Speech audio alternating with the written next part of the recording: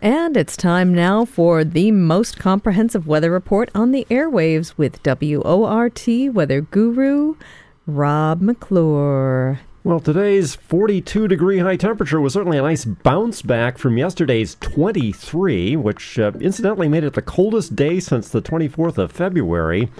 Our 9-degree low temperature yesterday was our first foray into the single digits this autumn season, and the coldest overnight low since back on the 18th of March. But even with these cold couple of days past and the longer stretch of below normal temperatures that we've had for much of the past week, the month as a whole is still running about a degree or so above normal. We're done with the Arctic air, or at least any prolonged dose of it again for the next couple of weeks, but we'll be trading in that for a more active weather pattern that we can at least hope might bring us some precipitation to make up for our 50% shortfall so far in November, which follows on after 3 drier than normal months in a row.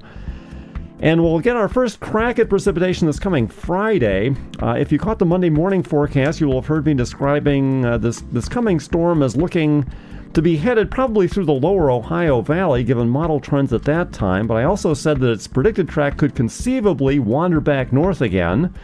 And despite the skepticism that was in my voice as I said that, the global forecast systems and Canadian models have now closed in on a track fairly well further north, up through central Illinois and northeastern Indiana, although the European model remains a little bit of a further south outlier. In any case, though, the storm, as often happens in winter, is going to have very dry air from eastern Canada circulating into it along its northern and northwestern perimeter, which is usually where a lot of the better snow falls.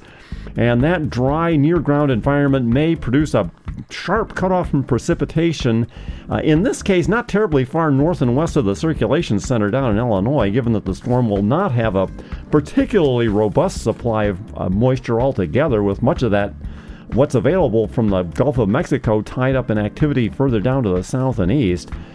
So listeners far south and east of Madison may get some light snow out of this Friday morning, but the likelihood drops the further north and west you go. So I'm expecting little or nothing probably here in Madison or parts north, at least unless the track trends again further north. It did surprise me once already. The models do indicate a weak mid-level wave that will be tagging along just behind this storm to the west on Friday evening, which will pass us during the overnight going into Saturday, and depending on its trajectory and whatever upward motion it might provide, that may squeeze out one last little brief shot of snow as we go through that overnight period. And again, this would probably be from Madison and south mostly. We'll get a lull then on Saturday with another rather weaker wave approaching on Sunday. This one's a little bit harder to read on the modeling without any cognizable organization, at least at this point, so I'm not expecting any consequential weather out of it per se, though we may see some light mixed precipitation going into and possibly through part of Sunday. We'll again get a lull with a slightly colder air mass in place than Monday before an Alberta Clipper-type system heads into the areas from the northwest Monday night into Tuesday. The trajectory of that circulation is still unclear, but it may throw us some light snow, say early Tuesday, before then drawing in another hopefully shorter blast of Arctic air, but it will make at least Wednesday pretty chilly and windy next week.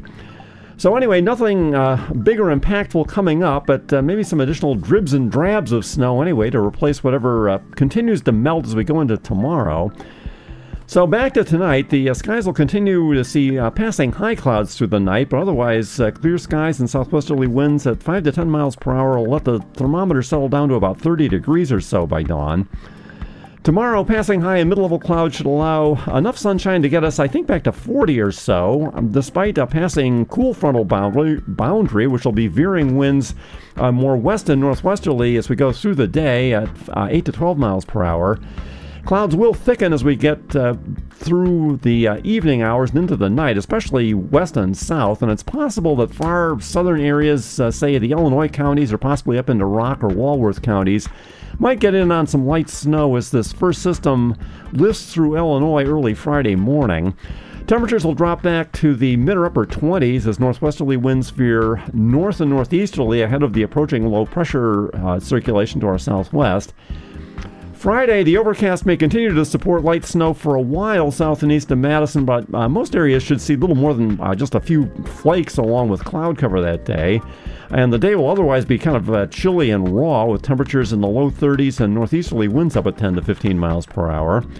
An evening or overnight round of additional light snow is possible, but otherwise clouds will be hanging in as we go overnight, and temperatures will drop back to the low 30s on continued northeasterly winds at 8 to 12 miles per hour. And then slightly higher ceilings on Saturday anyway may allow temperatures to return to the mid-30s, but east and northeast winds will continue to stay up at 8 to 12 miles per hour that day ahead of our second little system. And that may begin to drop some light snow or mixed precipitation as we go overnight, but I don't think, again, that'll amount to a whole lot. The models are at some loggerheads about when the precipitation might clear out on Sunday, but I think it should end midday anyway. But probably be turning over to rain early in the day Sunday as winds veer more southerly and temperatures return during the midday hours back to the upper 30s. The temperatures at the moment down here at the station on Bedford Street is 35 degrees. The dew point temperature is 28. Mostly clear over the station, just a few passing cirrus. Southwesterly winds are up at 7 miles per hour, and the barometer is at 29.84 inches of mercury and rising just a little bit over the past couple hours.